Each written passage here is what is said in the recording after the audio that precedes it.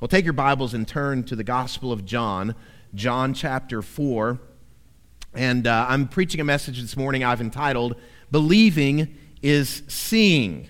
We're in the middle of a series within the series I'm calling Jesus is God. Now, all of John's Gospel, John presents to us the deity of Jesus, that Jesus is in fact God. But in these two chapters, chapter 4 and chapter 5, it is especially on display where Jesus, by his own acts and by his own admissions, gives us insight of his divine nature. Now, many of you will remember dates and places where impactful things happened in your life, and they are forever imprinted upon your mind. There's probably one or two people here today that can remember where you were on December 7th, 1941, when Pearl Harbor was bombed, and you got that information.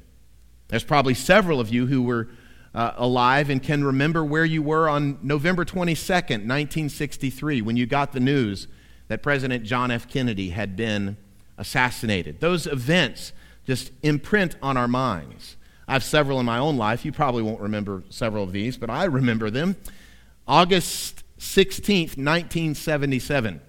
I was 8 years old. I was in my Aunt Mittie's living room in Sycamore, Georgia. My mom came in and said, "Troy, I just found out Elvis Presley died." I was an 8-year-old. I was a very big Elvis fan, and I cried. 3 years later, my brother Tony was getting ready for school. He was in high school his senior year, and it was December 8th, 1980.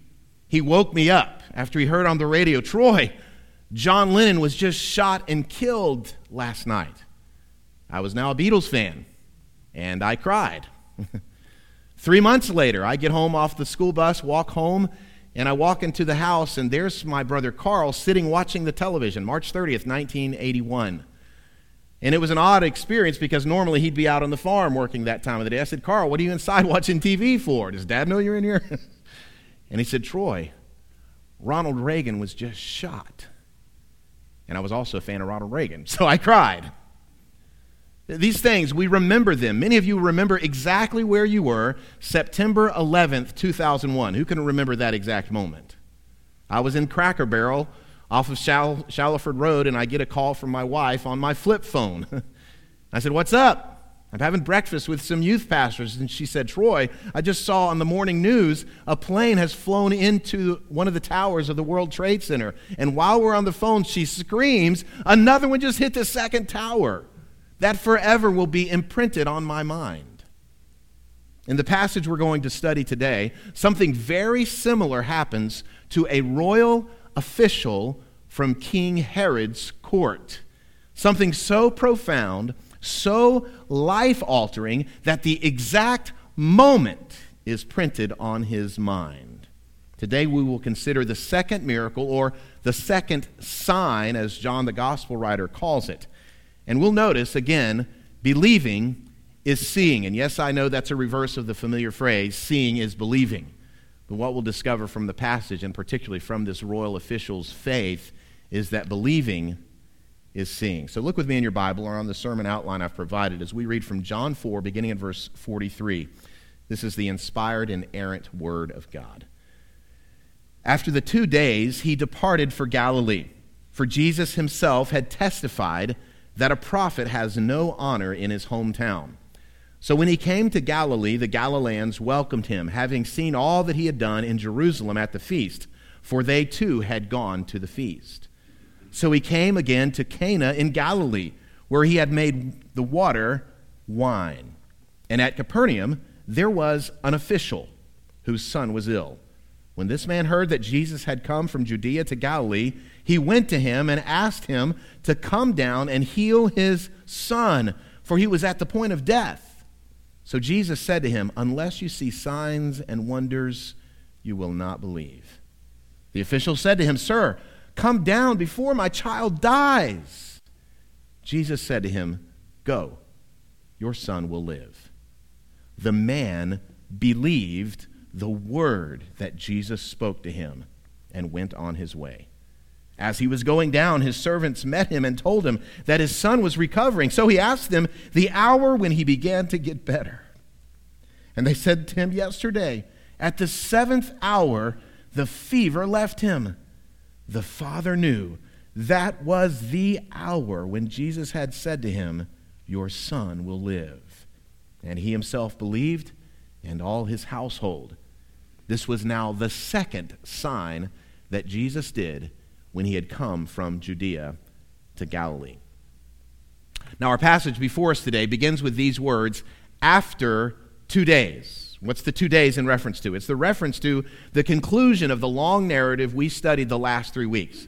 The long narrative of the conversation between Jesus and the Samaritan woman at the well. And if you'll remember the way that concluded, she went back to her village, back to her town, and she told them about Jesus. Could this be the Christ? Many came out to meet him, and then they compelled him, stay with us in the Samaritan city. And he stayed with them for 2 days, preaching and teaching the word. And they affirmed at the end of that passage that Jesus Christ was indeed the Savior of the world. Well, after those 2 days, he returns to the village of Cana in Galilee. You probably remember Cana, it mentioned in the text. That's the place where he turned water into wine, as recorded in chapter 2. He goes back to that very same town, and there he performs this second miracle, this second sign, as verse 54 puts it. Well, there are 2 paragraphs in our passage today, and as such, I've got 2 main big ideas I want to bring to your attention from the text this morning. The first one is this. Number 1, I want us to consider the diverse responses to the Savior. As you look at this passage, you begin to see there are really 3 distinct, 3 different, 3 diverse kinds of people and therefore kinds of responses that they give to Jesus. Responses to who he claims to be and what he does. Now, sadly, 2 of these 3 responses are not saving responses. The first response I want to point out from the text is this. Number 1, a response to Jesus is outright rejection. Outright rejection. Interestingly, in verse 44, we have what the Bible translators have put in there. It's not in the original, but they have put verse 44 in parentheses as a parenthetical statement. And it could be, but I really think it connects well with the verse in front of it and the verse after it. It says, for Jesus himself had testified that a prophet has no honor in his hometown. Now, what is Jesus' hometown? Jesus of Nazareth. Nazareth is his hometown. He is the adopted son of Joseph, Joseph the carpenter of Nazareth. Now, Luke records that Jesus launched his ministry. After he launched his ministry, after his baptism and temptation in the wilderness, he goes back to his hometown of Nazareth. And he actually enters the very synagogue where he would have gone with his stepfather many times. And he is coming back after his ministry has launched. It's the hometown boy coming home. He's made it big. He enters the synagogue. Everybody knows Jesus is in town, that he's been causing quite a stir across the promised land. And as he enters the synagogue, he stands, which is a sign of, I'm prepared to read from the scripture. And someone hands him the scroll of Isaiah. And Jesus very purposefully turns to a section in the scroll of Isaiah that describes the prediction and the promise of the coming Messiah and what he will do. He folds up the scroll, he hands it to the attendant, and he sits down, and all the eyes are on Jesus. What's the hometown boy going to say? What does he say? Today, this promise is fulfilled in your midst. In other words, I'm the Messiah. Now, how did they receive him? Oh, good to know. No, that is not how they received him in his hometown. They said, isn't this Joseph's son, the carpenter, the guy that works with wood in the shop? He expects us to believe he's the Messiah? It gets even worse. Look at Luke chapter 4, beginning of verse 28.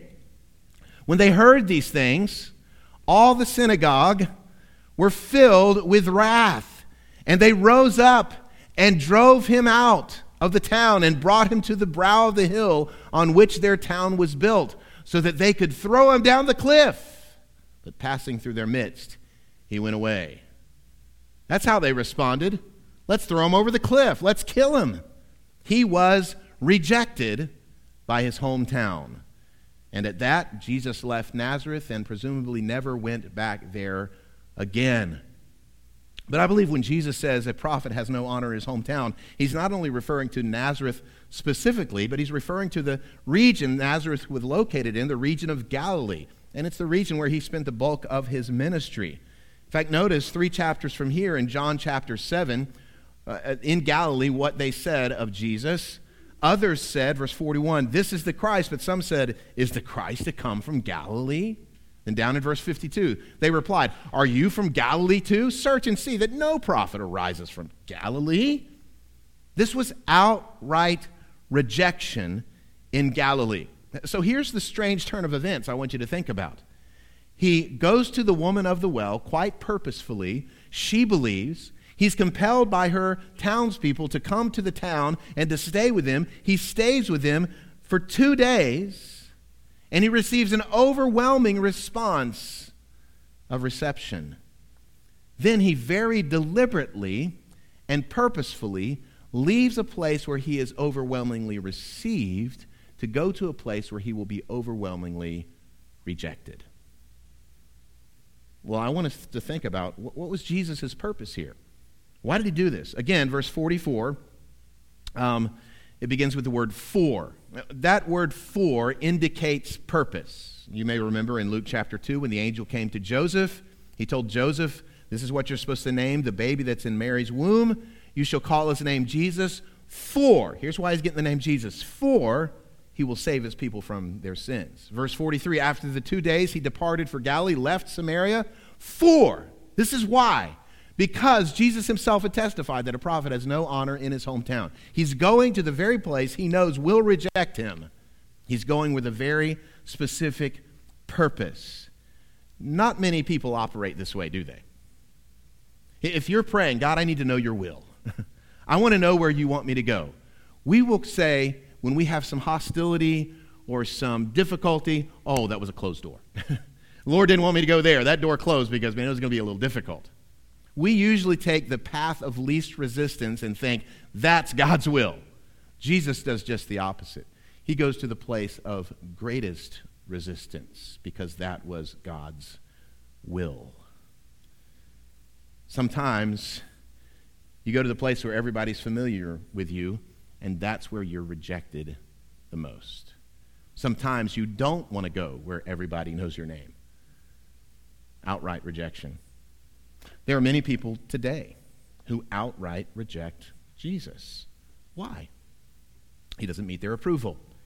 He's not the kind of Messiah they're looking for. He's not the type of Savior or religious figure they desire or want.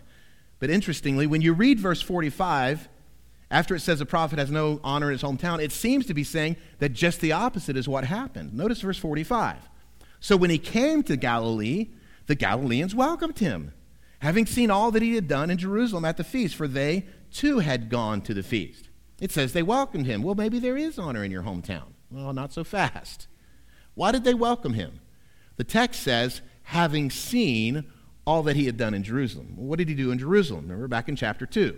Jesus goes to Jerusalem with his newly called disciples. He goes into the temple, and what does he do in the temple? He cleans house. He turns over tables. He charges out the money changers and the sellers of goods.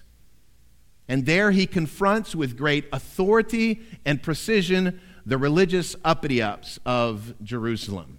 And so here down in the south, in Jerusalem, the center of Judaism, he sets them on edge. He goes back home to Galilee. Hey, you got in their face, Jesus. You told them what's up. They always look down on us up here in Galilee. Jesus, you showed them. They received him. Why? Because of what he had done in Jerusalem. The hometown boy shaking things up. And that really leads right into the second response to Jesus we see. First, there's outright rejection. And then these folks we see, they respond to Jesus for personal gain. They responded to Jesus for personal gain. There are people who would like to be associated with Jesus, who receive Jesus because of what they think they can get from him. It's for personal gain. We can see this in our world today, can't we? When a particularly gifted athlete makes it to the big leagues, all of a sudden everybody starts coming out of the woodwork, right? He gets a multi-million-dollar contract, people got their hands out. Hey man, I got a business venture that is a can't miss. I just need you to underwrite and fund it for me. The very gifted singer gets a big record deal. All of a sudden, she had no idea how many budding songwriters she was friends with. They're pitching her their song ideas. This is what's happening here. And Jesus recognizes this is why many people are going to come to me, because of what they think they can get out of personal gain. Look again at verse 48. Jesus speaking says this, unless you see signs and wonders, you will not believe. Now, it's important to note, we can't see this in the English, but in the Greek, the personal pronouns you are plural. Unless y'all see signs and wonders, y'all will not believe. He's rebuking the fickle faith of the Galileans there. He's rebuking the faith of those who think association with Jesus is going to be some kind of gain for them. Here's the thing. Jesus knew what was in the hearts of people. He knew what was in their hearts. Again, back in chapter 2, after he performed his work there in Jerusalem at the feast, many people said, oh, he's the guy. Look at John chapter 2, verse 23. Now, when he was in Jerusalem at the Passover feast, many believed in his name when they saw the signs that he was doing. But Jesus, on his part, did not entrust himself to them because he knew all people. And he needed no one to bear witness about man, for he himself knew what was in man. Theirs was a belief. Yes, it was a belief with air quotes, right? You've seen that before. They believed in Jesus. They liked the show. They liked the miracles. They wanted to see more signs. Hey, come on, Jesus. We want to hear Jesus' greatest hits. Perform those for us. Jesus got talent. Let's see what you got. Do the circus act. They were drawn to it. They were enthralled by it, entertained by it. But Jesus did not entrust himself to them because he knew people would follow him just because celebrity attracts. Now, we don't see that today, do we? Celebrity attracts. Of course we do. Is there any other explanation as to why so many in our country are absolutely enamored by the Johnny Depp Amber Heard trial? Why are people so too into this every single day? They keep it on all day long. They got to know what's happening. Part of it, we want to watch celebrity, and the other thing, we want to watch celebrities fall. So we kind of enjoy that sadistically. This is their deal. They were following him because of the celebrity associated with Jesus. They wanted the gifts, not the giver. They wanted the power of Jesus, what he could do for them, but not the person of Jesus. They wanted the signs. They didn't want to be saved. It's amazing to me how throughout all four gospel accounts, Jesus dispels popularity. Jesus is indifferent towards the growing throngs that were following him. He was not afraid to say the tough things that caused fans to start just peeling away.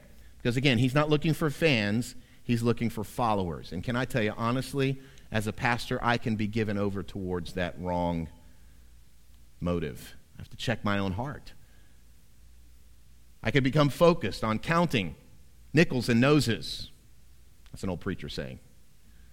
I can be focused on getting more people.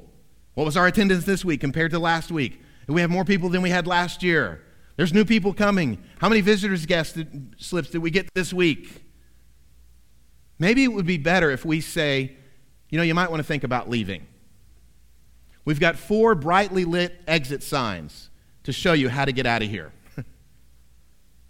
Should we be concerned about growing a crowd for a crowd's sake, or preaching the gospel with clarity and truth? Does this kind of following Jesus for personal gain happen today? Absolutely it does. Are there people who follow Jesus just because of what they think they can get out of him? Of course there are.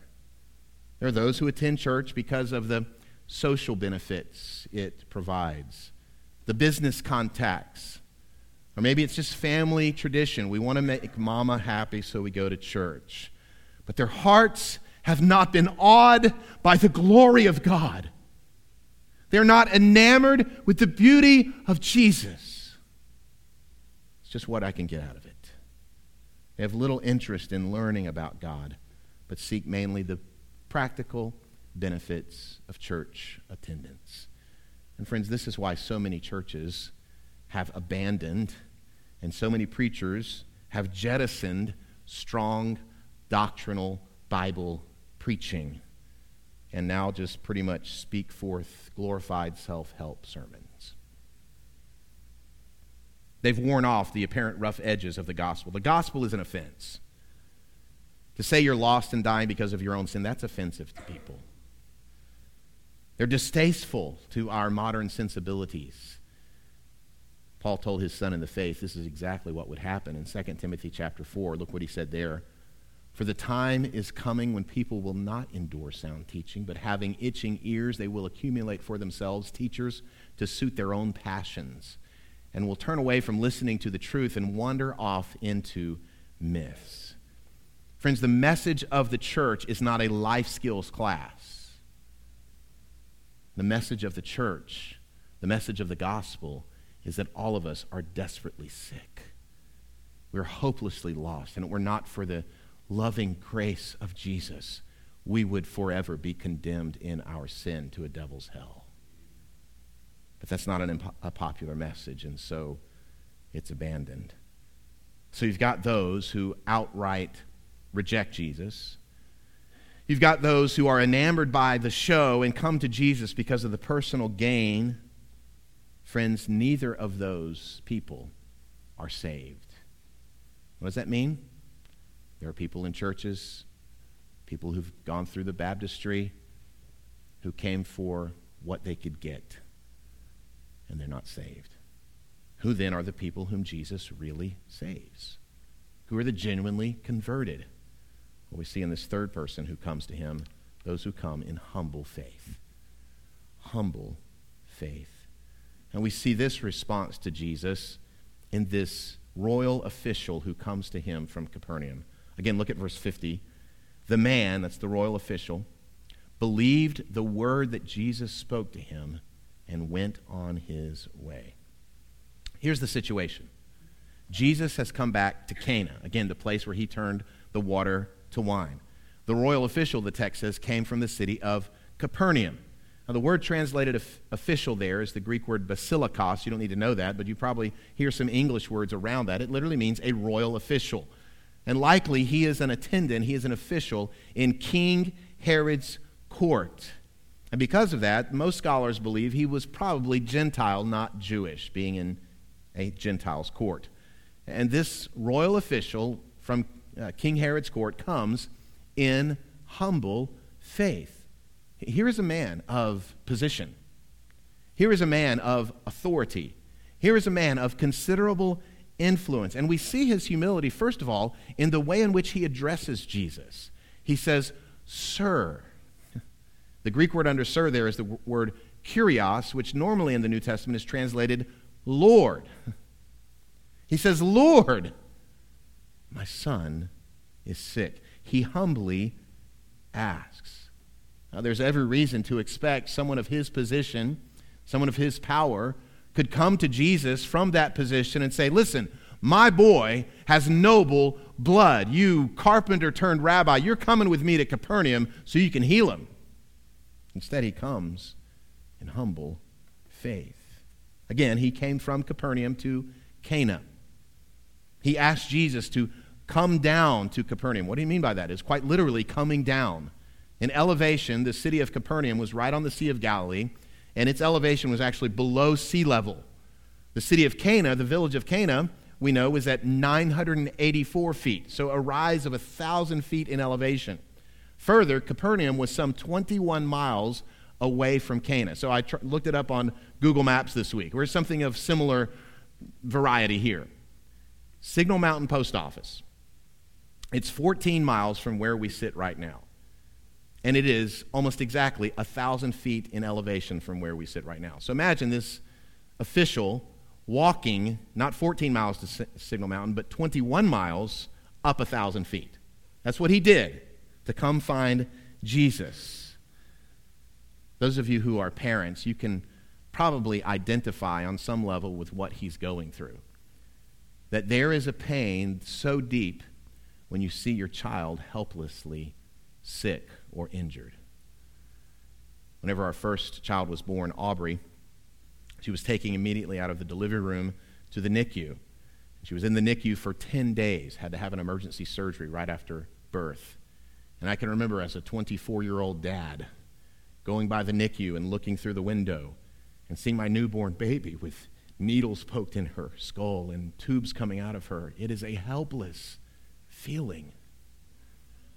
A few years later, when my daughter Ashley was a toddler, she had a very, very high fever. Amy took her to the pediatrician. I'm working on the farm. And the pediatrician says she's probably got meningitis and admitted her into the hospital in Valdosta, Georgia immediately. And Amy finally got a hold of me. This is before cell phones. And I go to the hospital. It is a helpless feeling when your child's sick. 10 years ago, I get a call from a number I don't recognize that tells me, your son's in a ditch. He's been hit, and his leg is filleted open. And I go and find him there. It's a helpless feeling.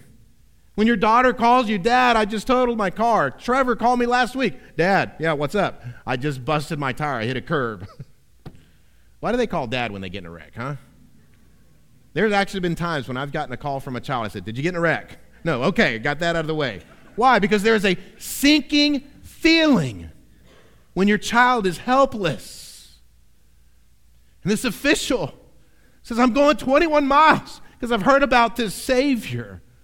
Because my child, likely in a coma, dying, sick. And he comes in humble faith. Look again at verse 50. The man believed the word that Jesus spoke to him and went on his way. If you'll remember, in our previous passage we studied, Jesus was in the village of Samaria, the town of Sychar. There's no record that Jesus performed a miracle there. No sign, no wonder, no magic trick. He simply testifies of who he is and his nature. And many believed. He comes to his hometown of Galilee, and what do they say? Perform some tricks, Jesus. We want to see a sign, but this Gentile official just heard the word of Jesus and believed. The people of his home, give us a sign. Even back in John chapter 2, again, when he cleaned out the temple, the Jewish leaders came to him. Look at John 2, verse 20. So the Jews said to him, what sign, that's a miracle, what sign do you show us for doing these things? Give us a sign. Show us a miracle. Perform a trick. Then maybe we'll believe you. And by the time we get to the end of Jesus' ministry, it's no different. John chapter 11, we have probably the most fantastic miracle Jesus performed. He raised Lazarus from the dead. 4-day dead Lazarus. Decaying, stinking cadaver Lazarus. He said, Lazarus, come forth, and Lazarus comes out like a mummy, right? And all the mourners who were gathered there saw it. There's no denying. Jesus resurrected this 4-day dead dude from the dead. And word traveled where? Back to Jerusalem. Was this a sign good enough for people to believe? No, just the opposite. Look at John 11:47. So the chief priests and the Pharisees gathered the council and said, what are we to do? For this man performs many signs. They were asking for signs. He's performed many signs. If we let him go on like this, everyone will believe in him, and then what? The Romans will come and take away both our place and our nation. It's all about personal gain. They kept saying, show us a sign, but he performed signs. There weren't enough signs he could perform to overcome their hardened, cold hearts. But the Samaritans, this Gentile official, they believed his word. He spoke, and they believed. My focus this morning is not just merely on the diverse responses we see to the Savior in the passage, but I want us to consider a few things about Jesus himself, the Savior. And so secondly this morning, I want us to consider the divine rescue of the Savior. The rescue Jesus makes in saving the life of this official's son. And I want us to see how this rescue parallels really our own rescue, our own salvation. Often when we refer to our salvation, we use the term grace. And that's completely and totally true. Our salvation is by grace. The Reformers came around that Latin phrase, sola gratis, by grace alone. We sing the great hymn of our faith, Amazing Grace, how sweet the sound that saved a wretch like me. If I were to ask you, give me a definition of grace, most of you would give the textbook definition that you've heard your Christian life, unmerited favor. And that is 100% true. Unmerited, undeserved, unearned favor. But here's the thing, the saving grace of God actually goes deeper than that. It's not just that we receive something that we don't deserve, but the saving grace of God is that we don't receive what we do deserve. In fact, that's the first thing about this grace and this rescue. I want us to see his saving mercy. His saving mercy. Salvation is just not about the blessing we get from God. Salvation is also about not receiving the condemnation we deserve from God. People will say in our world, justice. We want justice. Give us justice. Justice for this group, for this fringe group. We want fairness. We know our rights. We demand our rights. This is a right. That's a right. We want to get what we deserve. Listen, people don't want to get what they deserve if they knew what they deserved. People don't want fairness if they knew what real fairness meant. People do not want the justice of God if they understood what the justice of God included. We deserve his wrath. Fairness would be eternity in hell. But his saving mercy, his saving mercy is not giving us what we deserve. This is how God saves sinners. This is what Paul meant in the very familiar Ephesians 2:8-9. For by grace you have been saved through faith. This is not your own doing. It is the gift of God, not as a result of works, so that no one may boast. This is exactly what we see in our passage. This royal official's son was healed, not because he deserved to be healed, not because of his father's position or power or influence, or because he made some great monetary payment to Jesus' ministry budget, or even because he was less of a sinner than other people. No, likely this royal official Gentile was more of a sinner in Herod's court and had done some pretty heinous thing in service to Herod. This divine rescue from the Savior was not owing to anything in the man or what he had done. It is purely owing to his saving mercy. And if you're here this morning and you are genuinely saved, you need to know it's nothing in you. It's completely owing to his saving mercy. But not only that, this divine rescue is also accomplished through his sovereign power. His sovereign power. The man apparently thought that Jesus needed to be physically present in the presence of his sick son in order for the boy to be healed. Now, this is likely because many of the pagan healers of that day would come into the presence of someone who was sick and would perform their incantations and would try to summon healing from all of their acts and dances and things they would say. So he says, Jesus, I need you to come down to Capernaum, walk the 21 miles with me so my son will be healed. And Jesus said to him, go, your son will live. 20 miles away, Jesus is up in Cana, 1,000 feet elevation. The boy's down in Capernaum. Go, your son will live. In fact, the boy was healed. Look again at verse 51 and 52. As he, the official, was going down, his servants met him and told him that his son was recovering. So he asked them the hour when he began to get better. And they said to him, yesterday at the 7th hour. I told you before, they started counting hours at sunup, 6 a.m., 7 hours after that. It's 1 o'clock in the afternoon. He says, about 1 o'clock in the afternoon yesterday. And he remembered it was 1 o'clock in the afternoon when Jesus said, go, your son will live. He would forever and always remember that very moment when Jesus said, your son will live. You know what this is? Sovereign power. Who else can do that? Who else can be 20 miles away and heal someone? Only the God of the universe. By his sovereign power. And I would tell you this morning, it doesn't matter how far away you are from Jesus. You can be 20 miles. You can be 20 years from following Jesus. You're never too far away from his sovereign power to save. The great American theologian and thinker, Jonathan Edwards, he put it like this: what are you afraid of, that you dare not venture your soul upon Christ? Are you afraid that he cannot save you? That he is not strong enough to conquer the enemies of your soul? But how can you desire one stronger than the, quote, mighty God, as Christ is called by Isaiah? Is there need of greater than infinite strength? Let me put it to you this way. Jesus is both willing and able to save you. He's willing because of his saving mercy. He's able because of his sovereign power. He is a willing and able Savior.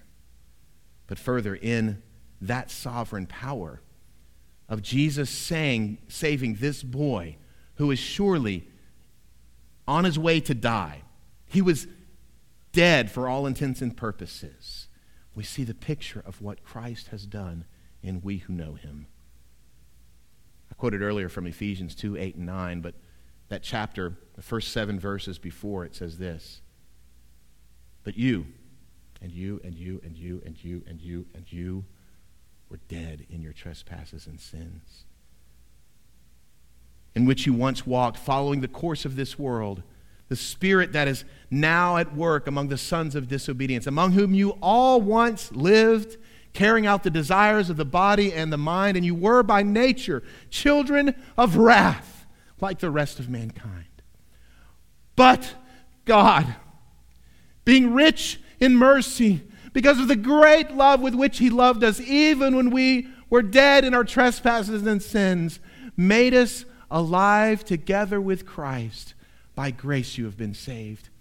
And he raised us up with him and seated us with him in the heavenly places, so that in the coming ages he might display, he might show his kindness toward us in Christ Jesus.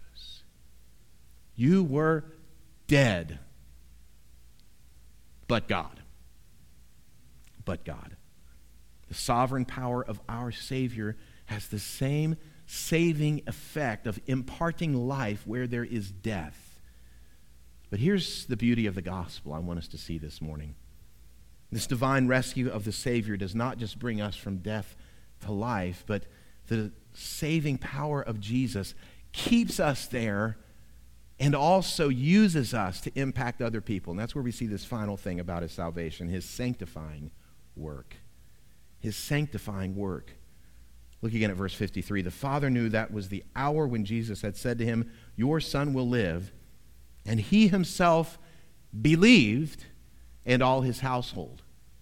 Now, we had already seen that this man believed at the word. But now he is the next day, and he's still believing. This is the keeping, the saving power of God. Jesus, in his grace, will continue to demonstrate that he is indeed a powerful and gracious Savior through his saving work, his keeping work, his sanctifying work. If you're saved today, if you're still believing today, you need to know it is only because of his sanctifying, saving power. He is keeping you. He will hold you fast. What happened when the man got home? The boy's healed.